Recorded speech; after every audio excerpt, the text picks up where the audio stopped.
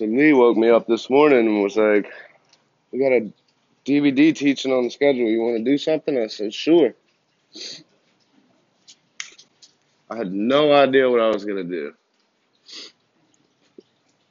And then I was sitting outside before I come over here, and I was like, "What should we do?" And Brandon's been reading a spiritual warfare book, and some of you guys have sat through this message a few times, but I think it's good because when the house turns over, you get new guys, right? And that's the reason why some of you say, "Well, I heard Fawaz say this. I heard," well, it's always good to redo stuff, right? So what I want to do is kind of like jump off of what Rob was saying, because what I was going to talk about this morning goes along with what he was saying. You know, the old things have passed away and all things become new. 2 Corinthians 5:17. Now, that doesn't mean that some things become new. That means that all things become new. New playgrounds, new friends, new people to be around, new places. Jesus said that a prophet isn't honored in his own home. So the reality is when you go home, you're probably just going to be the same guy everybody expects you to be. That's why everything has to be new. Everything has to be different. Now, when you get saved, your spirit is saved. Like Rob said, your soul is not saved at all. And to be quite honest with you, it probably won't ever be saved. Neither will your body.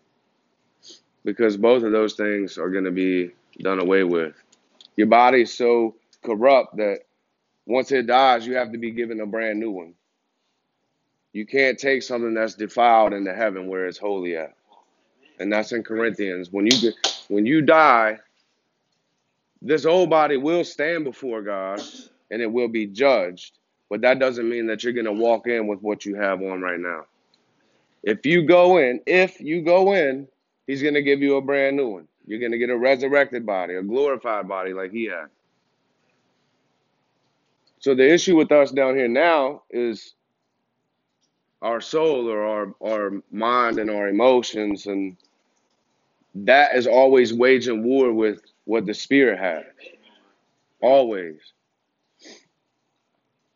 And if you really think about it, nothing in you wants to read the word.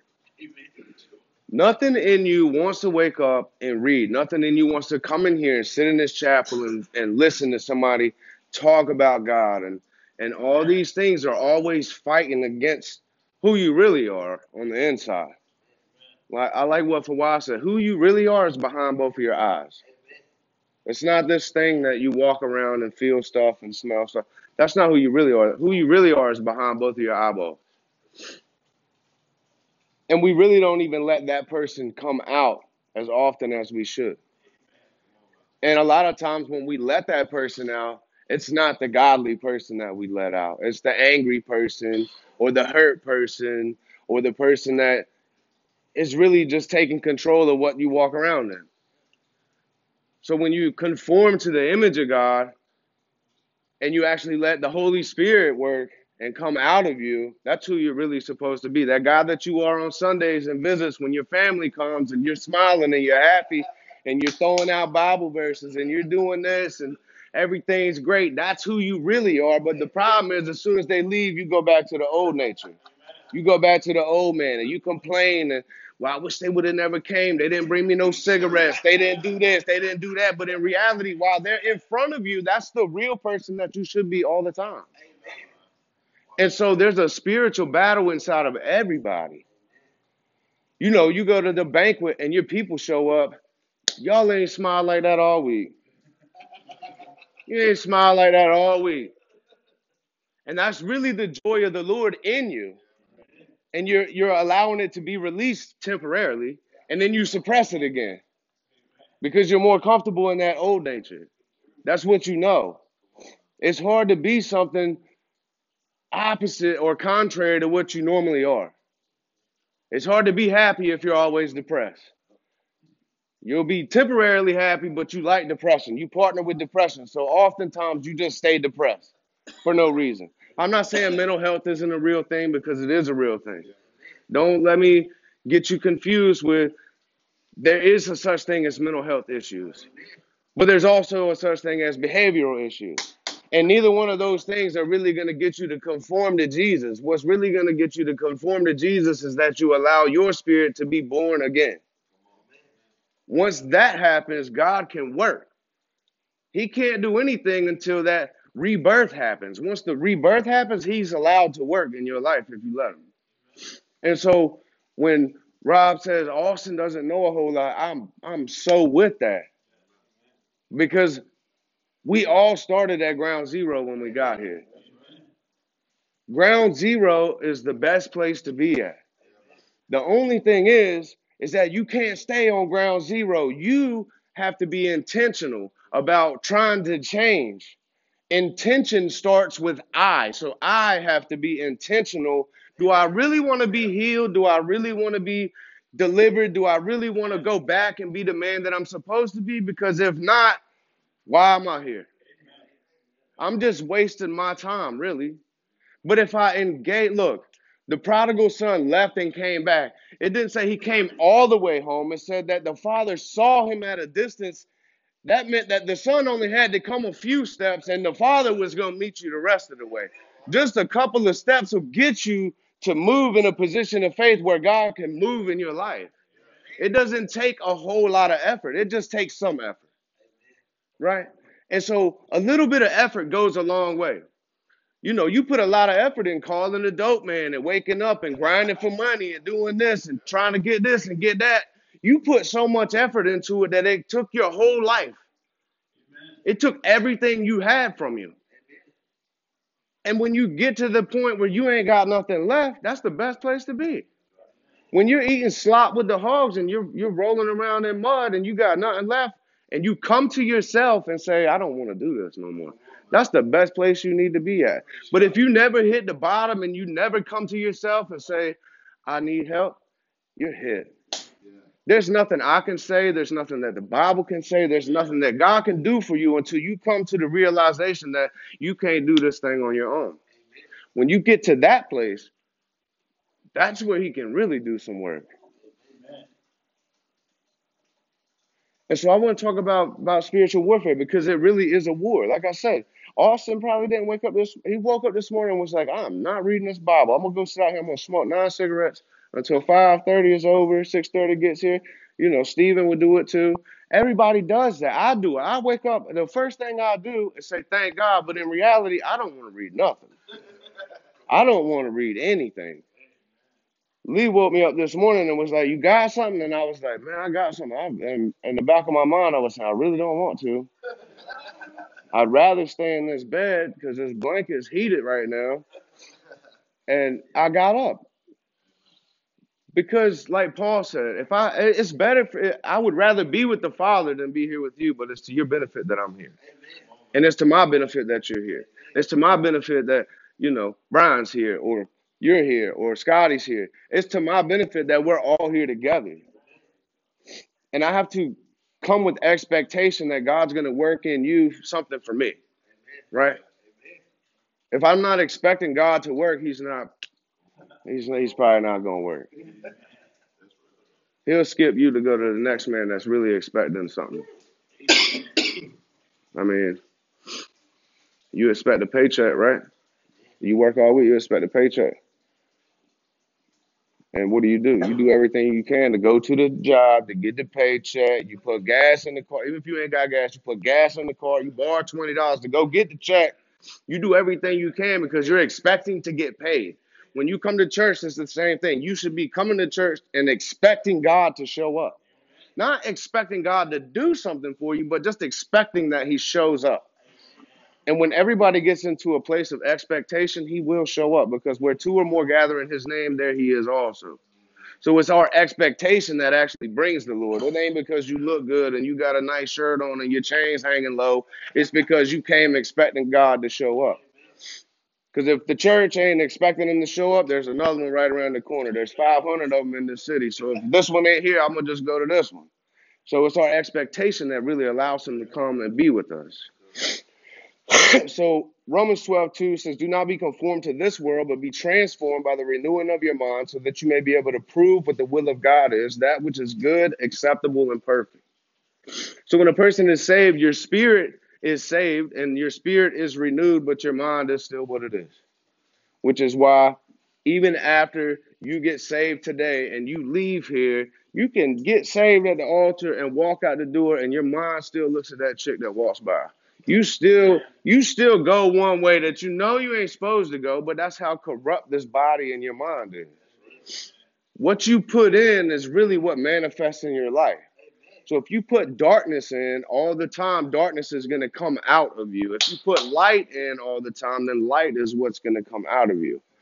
And so the mind always strains between the new nature and the old nature. There's a conflict there, and we can't use the verse in Romans where Paul says, I do the things that I don't want to do. Because a lot of us try to use that as a cop out to go and just sin freely and do whatever it is we want to. And even though Paul says it 3 times, may we continue in sin so grace may abound, may it never be. We try to take one little piece of scripture and justify the fact that we rationalize sin so we can go and do what we want to. Right? And we ain't supposed to do that. You sin, you're going to.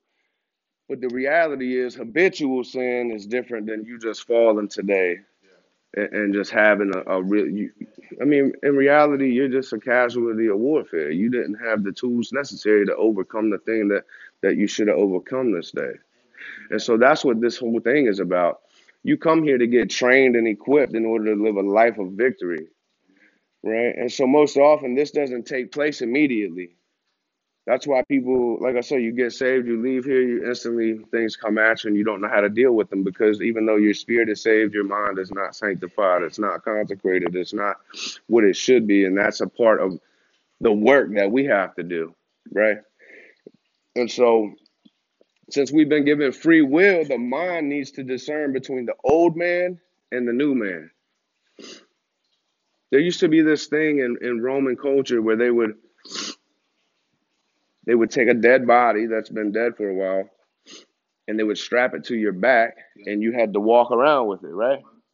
You would literally have to walk around with it because what would happen is over time the disease from the dead body would attach to your body and you would die a slow death. And you would have to drag this thing around behind you. And so every time you pick up the old nature and you pick up the old man, that's pretty much what you're doing. You're tying your old self to your back. And if you allow it to stay back there long enough, eventually you spiritually die. And so you have to discern between what is the old man and what is the new. The problem is it's not that you don't know the old man. It's that you know the old man too good. You know him too well. You know that, you don't know I don't know what God's going to do, but I know what weed will do. I know what this woman will do for me. I know what this will do for me. So it's easier for you to go back to what you're comfortable in. We're creatures of habit. And so we have to break certain habits. And in doing that, you can't renew your mind with old things. That's why all things become new. The Bible is a foreign language to most people. It's still foreign to me. I'm still learning every day. And I'll never really know fully. Right now I know partially, I know in part, but then when I get there face to face, I'll know. So right now there's some things that I have to do in order to renew my mind. I have to put light in. That's why I can't afford to listen to rap music or country music or anything that goes against what the word says. Because what I allow in is what I'm going to allow to come out. Right? And so the born again spirit and the dictates of the world, the flesh and the devil, you have to be able to determine which is which in order to make the right choices. So in order to do the transformation and renewal from the old ways of thinking, we have to do a few things. We have to recognize a few things. The Bible says, don't be ignorant to the devices of the enemy. Why would he say that when I already know what the devices are? I know what my shortcomings are. I know what always leads me astray. You always know what leads you astray. You know the people that you should not associate with. You know that you cannot go to the bar if you were an alcoholic. You can't go to Buffalo Wild Wings just because they got sports and they got chicken wings, because in reality, there's a bar right there and you can't sit across from there and look at that. So you know the devices of the enemy. You know what it is that draws you away from where you're supposed to be. I don't know what that is for you, but I know what it is for me. So I'm not ignorant to what the device is. So a stronghold is anything in our lives that exalts itself against the knowledge of God. That's 2 Corinthians 10:5. Anything that exalts itself in our lives, posing to be bigger or more powerful than God, becomes a stronghold in our life. And a stronghold is a yoke on our necks and controls and steers us away from God. I don't want anything to control me or steer me away from God. I like to think that I have control. In reality, I don't. One of the fruits of the Spirit is self-control. And we lack that a lot of times. We like to be holy and righteous and all these things, when really we need to work on self-control. I need to work on self-control. And that's a hard one to work on because it involves me, you know. The dictionary defines a stronghold as a well-fortified place or a fortress, and another word for a garrison. A protected place for the army to stay during the peril. Strongholds are a hiding place of the devil, and they are well hidden, and they try to stay out of reach of deliverance through deception. Brandon was talking to me about deception, about how he was deceived, and that's why he wants to learn about spiritual warfare. So let me just put this out there real quick. Don't go around looking for spiritual warfare. It is not your job to engage in spiritual warfare. Unless the Lord calls you to engage in spiritual warfare, you do like the Bible says in Psalm 23, though I walk through the valley of the shadow of death, I will fear no evil. In order for me to fear no evil, that means I sit back and I let the shepherd go to war. Now, he will call you forth sometimes to intercede for people and go into deliverance and things like that, but don't go around looking for trouble, right? Because God doesn't need me to engage in spiritual warfare. He is the master spirit. He controls all the angels. There's not really much that I can do. But if he calls me to do that, I will do it.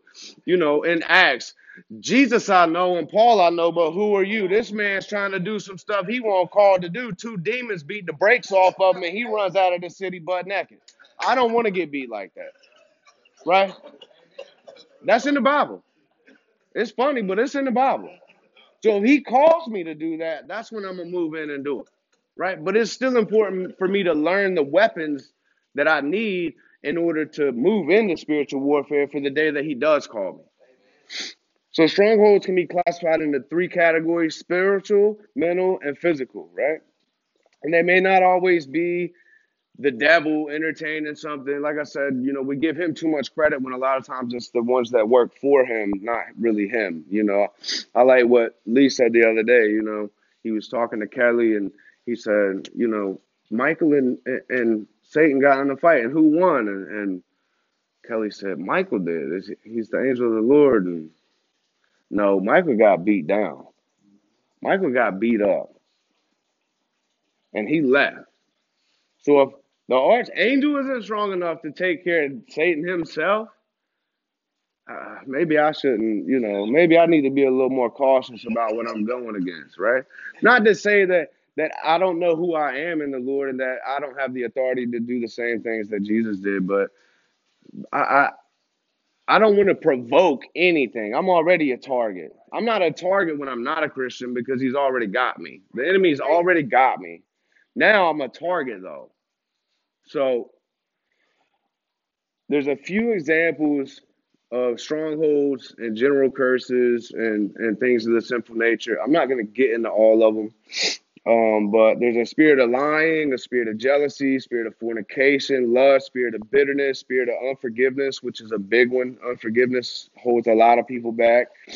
Spirit of pride, a spirit of idolatry, fear, pride, infirmity, religious or legalistic spirits. And those are all examples of spiritual strongholds. Then you got physical strongholds, which we know is like chronic sickness or uncontrollable convulsing and ungodly addictive cravings, which is the reason that we're all here. That's a physical thing attached to a spiritual thing, right? And then there's mental strongholds. I'm gonna skip by all of the strongholds because I just want to get into the warfare portion. Like I said, 2 Corinthians 2:11 says we're not ignorant to the devices of the enemy. And spiritual warfare is real. Like you can just look at anything in the natural and understand when you get alone, integrity is important, but when you really get alone, where does your mind drift off to? When nobody else is around, where do you really go? Because a lot of times the mind is what controls everything else, and it shouldn't be that way. The spirit should really control everything else. And so we got the order of operations mixed up. But if you're a victim of domestic violence and, some things that happened in your life, those things are going to affect you for a long time until you come to deal with them because it's too easy to just set them to the side and say it didn't happen. But in reality, when you set it to the side and you say it didn't happen, you've already been deceived. You believe the lie because even though you set it to the side, it's still attached to you. And it'll stay attached to you until you deal with the real issue. It's like people that never grieve. They lose a loved one and they never grieve, or they over grieve and then they end up dying too. People that have been together for 65 years, they lose a loved one, they lose their husband or their wife. And me and Mule were talking about this, and they over grieve. And it's not long after that one individual passes away that the other one passes away too, within a year or two. Right? Where if they would grieve and they would move and they would accept it and move on, maybe they would have lived a lot longer. But that grief attached itself to them and it wouldn't let them go. Right? And so spiritual warfare is real. Like I said, try to read your Bible. That's the best way to look at it. If you don't want to read the word, there's some spiritual issues going on. There's some heavy things going on in your life. And that's good. If you don't want to read, that's fine. But I would really encourage you to read. Because it's going to be in those moments when you don't want to read that you probably should read because the enemy is keeping you away from something that the Lord really wants to show you this morning. Or that time that you wake up on Sunday and you just don't want to go to church, that's probably the day you really need to go to church because there's something there waiting for you. We think of spiritual warfare, as this mediocre thing, but it happens all day. All day. The way that somebody responds to you can provoke something in you and make you get out of character. But that's why we have to realize that the weapons of our warfare are not carnal. I don't wrestle against flesh and blood. I don't wrestle against physical Gavin. I wrestle against the spiritual things that Gavin has. That the spiritual things that I discern between me and him. I love Gavin physically and I love him spiritually, but I wrestle with some things that are inside of him that maybe need to be adjusted. Or Brandon. Brandon's the same way. Brandon bucks once in a while, or Brandon attaches himself to the wrong people. I don't wrestle with Brandon physically, but I wrestle with some things that are inside of him that I would rather see go this way, right? It's never flesh and blood. It's not fists and faces. It's principalities and authorities in spiritual places, right? And so those things are the things that we wrestle against.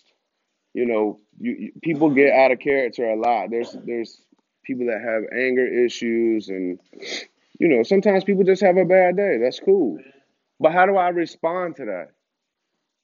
How do I respond to you having a bad day? Because if you're having a bad day and you buck on me, what I do next is going to determine my day. Not only is it going to determine my day, but it's going to show whether I'm actually growing or not. Okay? And people can tell a tree by its fruit. So if me and LaVon have an issue, and LeVon's mad, and he says something slick, and then I turn around and say something slick, well, everybody on the outside is going to see what kind of fruit I actually bear, right? And it's based on the fruit that you can judge the tree. Now, it's not our job to judge one another because God is the judge, but there's some spiritual aspects that go along with him waking up on the wrong side of the bed. And all of those stem from ideas and thoughts in your mind. Maybe he had a bad dream about his old lady with Jody or whatever. Like, there's a whole lot of things that can happen when you're asleep. Not your Jody, Tim. I'm telling you, not your Jody, Tim. It's all right. I always forget her name's Jody, but it's whatever. I'm talking about the male Jody, but the milkman. I should have said the milkman. But most people are held hostage by the devil in their minds. That's where you're held hostage at. That's where I'm held hostage at. John chapter 3, verse 8 says, "For this purpose the Son of God was manifested that he might destroy the works of the devil." The word destroy refers to the act of untying or unloosening something. Christ came to untie and unloose Satan's binding powers, which he has us bound up. Jesus' primary concern was to set people free from the power of Satan, to render his power useless. And a lot of times, I know for me, I forget that the battle's already won. It's already won. And we need to realize that the subject isn't just dealing with the devil. A lot of times it's dealing with ourselves. Because we have to take control of our minds and we have to crucify the flesh. The devil's attacks wouldn't work if the flesh didn't cooperate. His attacks wouldn't work if your mind didn't cooperate. It's in those moments where you cooperate with him that your life gets out of whack for a little bit, right? Colossians 3 through 5, put to death what is earthly in you, sexual immorality, impurity, passion, evil desires, covetousness, which is idolatry. Romans 6:2, live lives that are dead to sin. Dead men are not capable of responding to anything. If the old man is dead, and he's truly dead, he isn't capable of responding to anything. And a lot of times we resurrect him. We resurrect him and then kill him again. And then we resurrect him and we kill him again, like it's some game or something. Exactly. The real war with Satan's already been won, and that's what we have to realize, that we are victorious. We're victorious through the sacrifice that Jesus made on the cross. It didn't stop there. A lot of us get to there, and that's where it stops. We bring all our stuff to the cross, where we forget that life didn't happen. It didn't happen at the cross. Death happened at the cross. Life happened at the resurrection, right? And so when you want resurrection power and you want resurrection life, sometimes you got to go to the graveyard. If you ain't got life, you ain't been to the graveyard yet. So Jesus completely stripped all the principalities and he left them naked. You can read about that. We'll go there later. It's Colossians 2:15 if you want to read that. Man, I think I'm catching this healing this morning. So the warfare in your mind is where the battlefield is. We hear that all the time. The battlefield's in your mind. Battlefield's in your mind. What does that mean, though? You know, you're only responsible for what you know. You're only accountable for what it is you know. So if you came here and you never knew Jesus, you never knew anything about God, and then you sit through 15 chapels, and now you know the Word of God, now you know God, you're accountable for what you know when it comes to God. You're not accountable for what you don't know. Like we did a little Bible study last night, Romans 1. The heavens and the earth and everything that you see declares the Lord's majesty. It declares that there is a God so that nobody has an excuse. Now, if I never told you about Jesus, I never mentioned the word Jesus, according to the Bible, you looking out here and watching the way that the wind blows is enough for you to stand before Jesus and say, I knew. I knew. Because you can try to say, well, I didn't know no better. And you're hit. Nobody has an excuse when it comes to Judgment Day.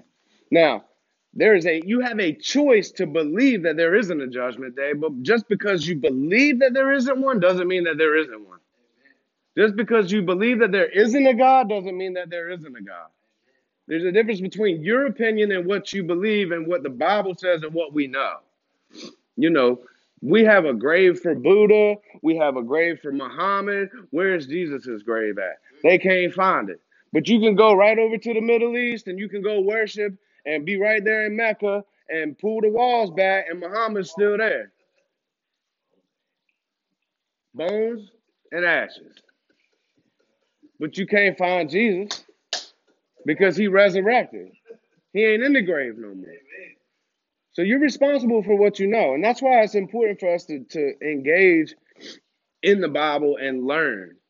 It's more than mental assent. It's more than what you know in your mind, because there's actually a portion of scripture in John that says you can't even understand the Bible until the Holy Spirit opens your mind up to know the Bible. So you can read it like a newspaper. That's cool. It's never going to have meaning to you until you let the Lord work on you and the Holy Spirit show you what it really says. Because at face value, you're always just going to go to history or historical references. You're not going to be looking for spiritual application. You're not going to be looking for the hidden meaning of parables or the mysterious ways. All you're going to be concerned with is what it actually says at face value. Even though, like I told Brandon yesterday, there's a parable in the Bible that says, unless a seed fall to the ground and die, it can't bear fruit. Well, that sounds good, and that's really how it happens when you germinate a seed. You just let it fall to the ground, water comes, water breaks the shell, fruit comes forth, and you have a tree. But the spiritual application for that is that unless this old man, this outer shell dies, the inside man can't produce fruit. Right?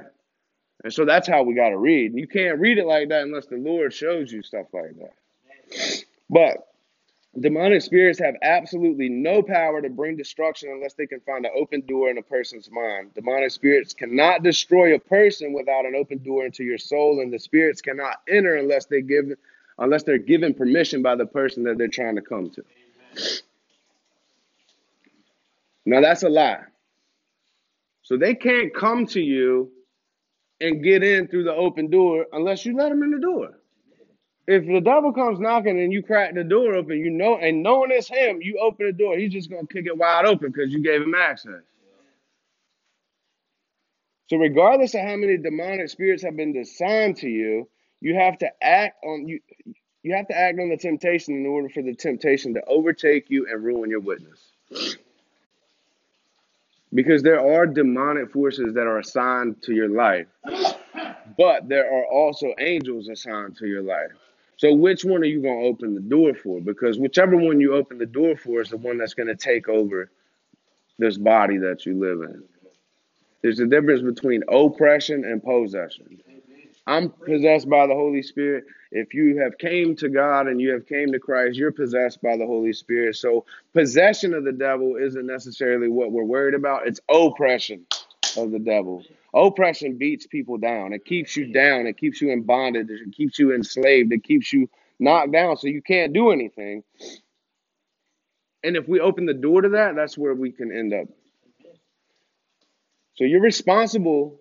Listen to me. You're responsible for your own failure or your own success in obeying God in this life. And you can't shift the blame on anyone else but yourself. If you are not successful in this life, it's your own fault.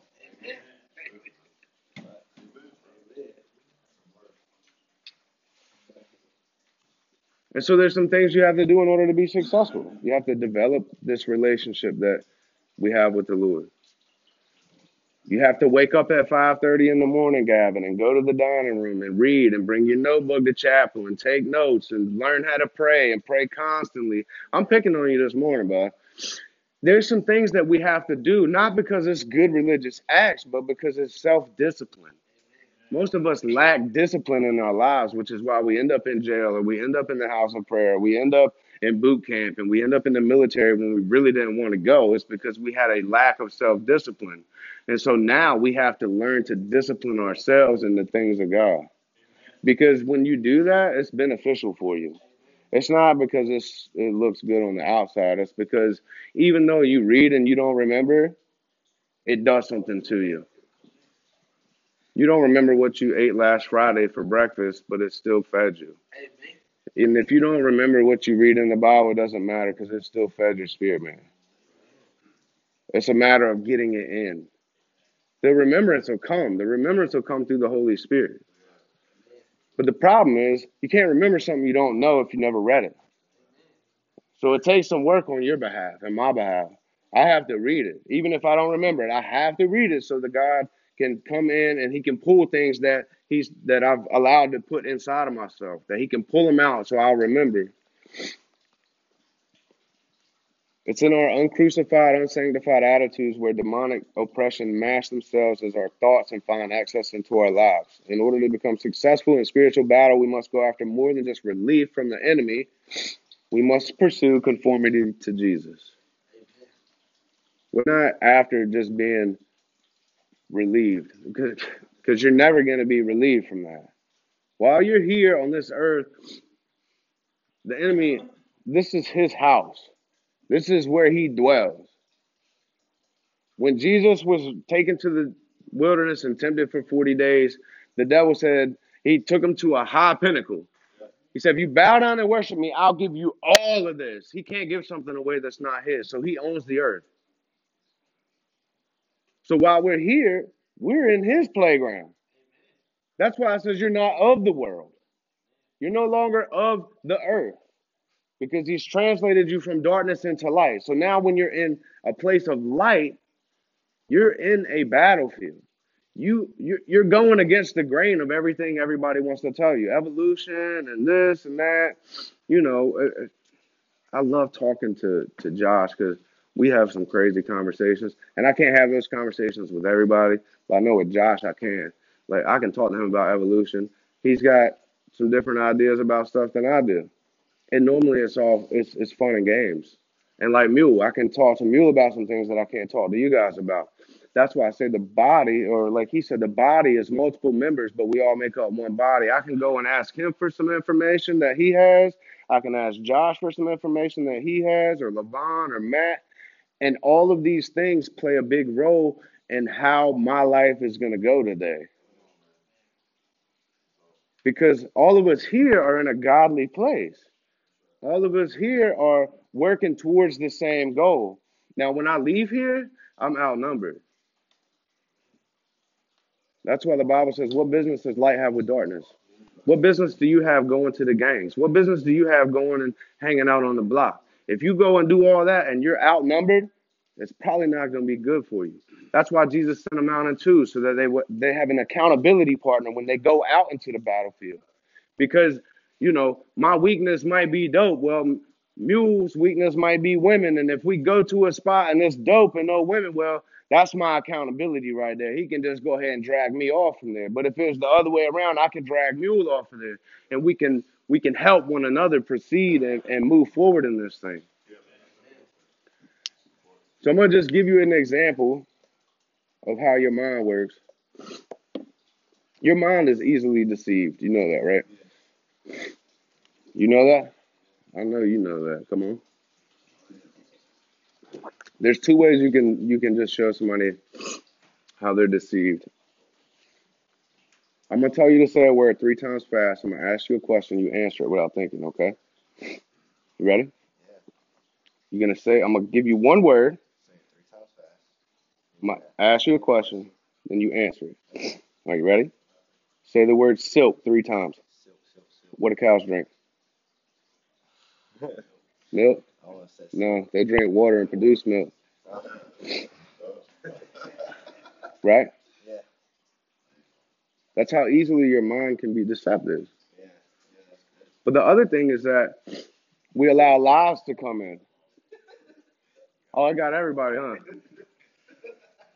That's an easy deception. But a lot of times we allow lies to get in. And once the lies get in and you start believing the lie, the enemy has control over that situation. He's allowed to work, right? And a lot of us believe lies on a regular basis. That's the fallen nature. That's the old man. The old man likes to believe whatever sounds good. And so when you start believing the lies, that's when you have an issue.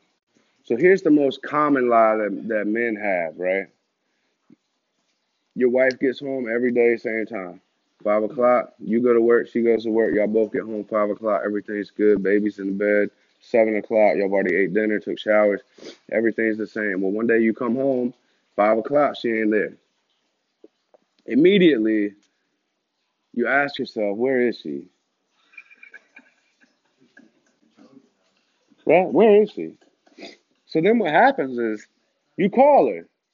You know, ain't no big deal. You call her. We'll go straight to the voicemail. You text her, hoping that maybe she was just on the phone, no response. Well, now the lie has been implanted in you, and you believe it.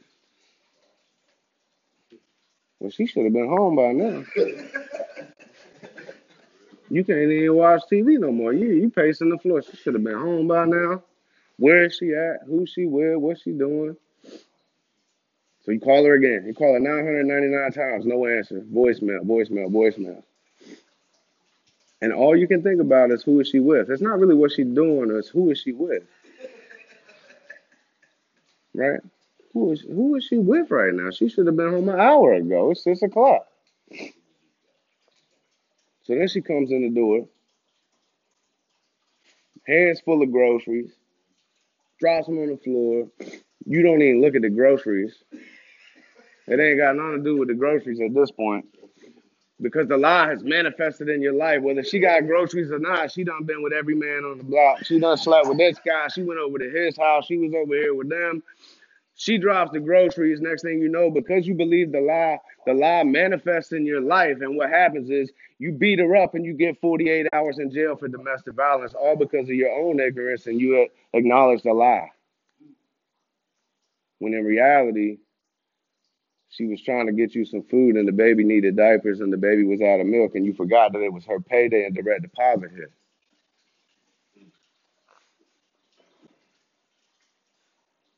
But she should have been home at 5. And the problem is all of us have been in that spot before. That's why it seems funny. Because we've all believed that one lie. That's why we take every thought captive and we submit it to the obedience of God. It's easier said than done. But it can be done. It's not that it can't be done. It can be done. It takes some effort on our parts. You gonna say something, yo?